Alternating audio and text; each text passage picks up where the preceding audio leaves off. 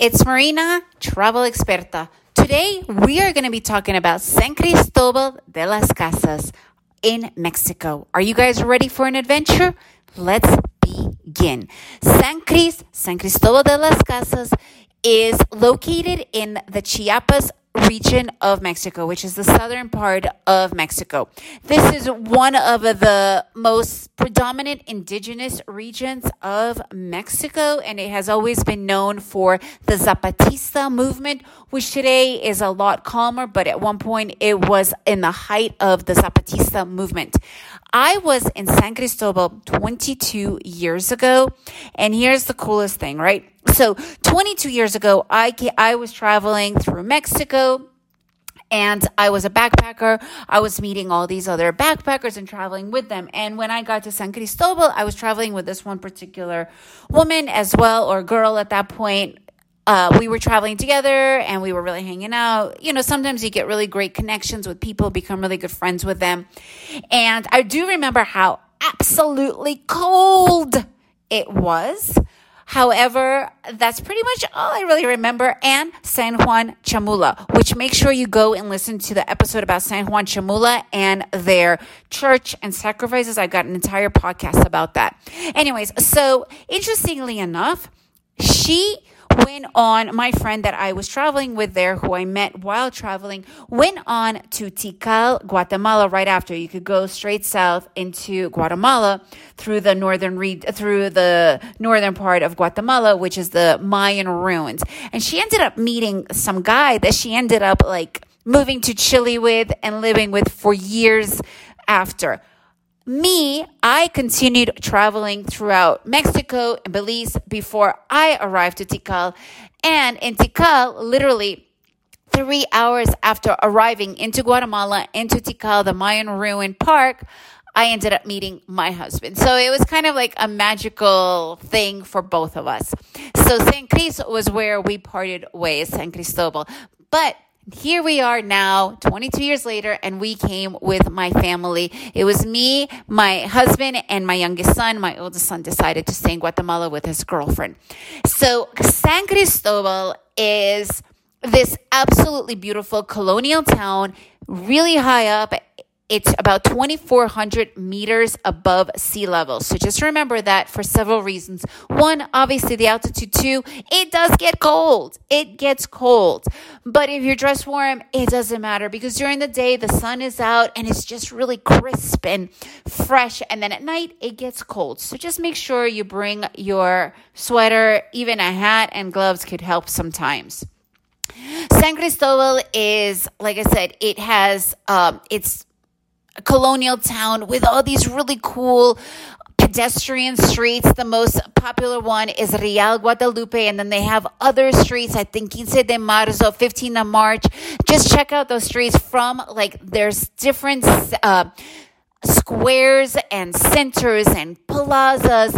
It's just a lively town. We absolutely fell in love with San Cristobal. Absolutely fell in love with this little city above sea level. It is colorful. It has delicious restaurants, really beautiful streets.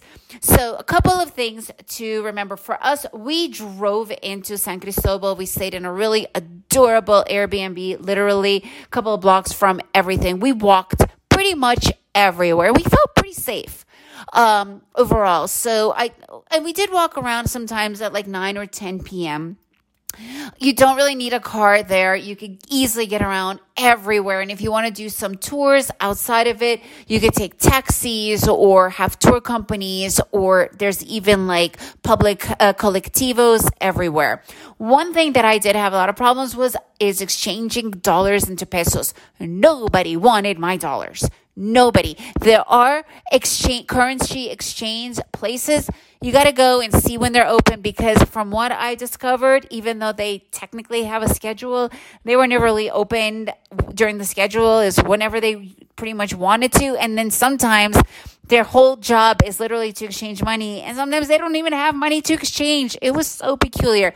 But they did I was able to exchange my money there. There are tons of banks. None of the banks wanted my money, but you could use your ATM there. So that's one thing that we did discover to be a hassle in the beginning. But then once we, went to the currency exchange, obviously you're not going to get your best rate. Either way, so there are tons of restaurants, there are tons of bars, there are tons of places to visit, chocolate places, cafes.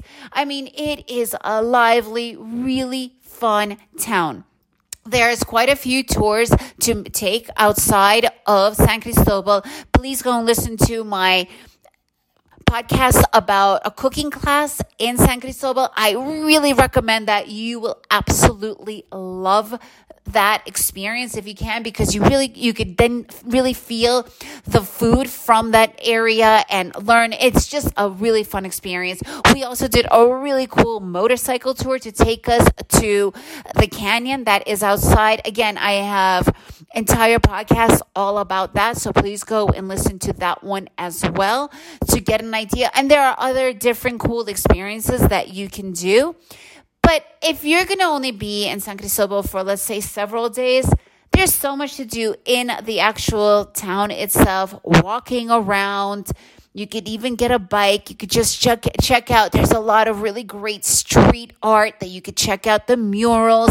Make sure you go to the Mercado Viejo. I have an entire podcast about the Mercado Viejo, the old market, because it is crazy.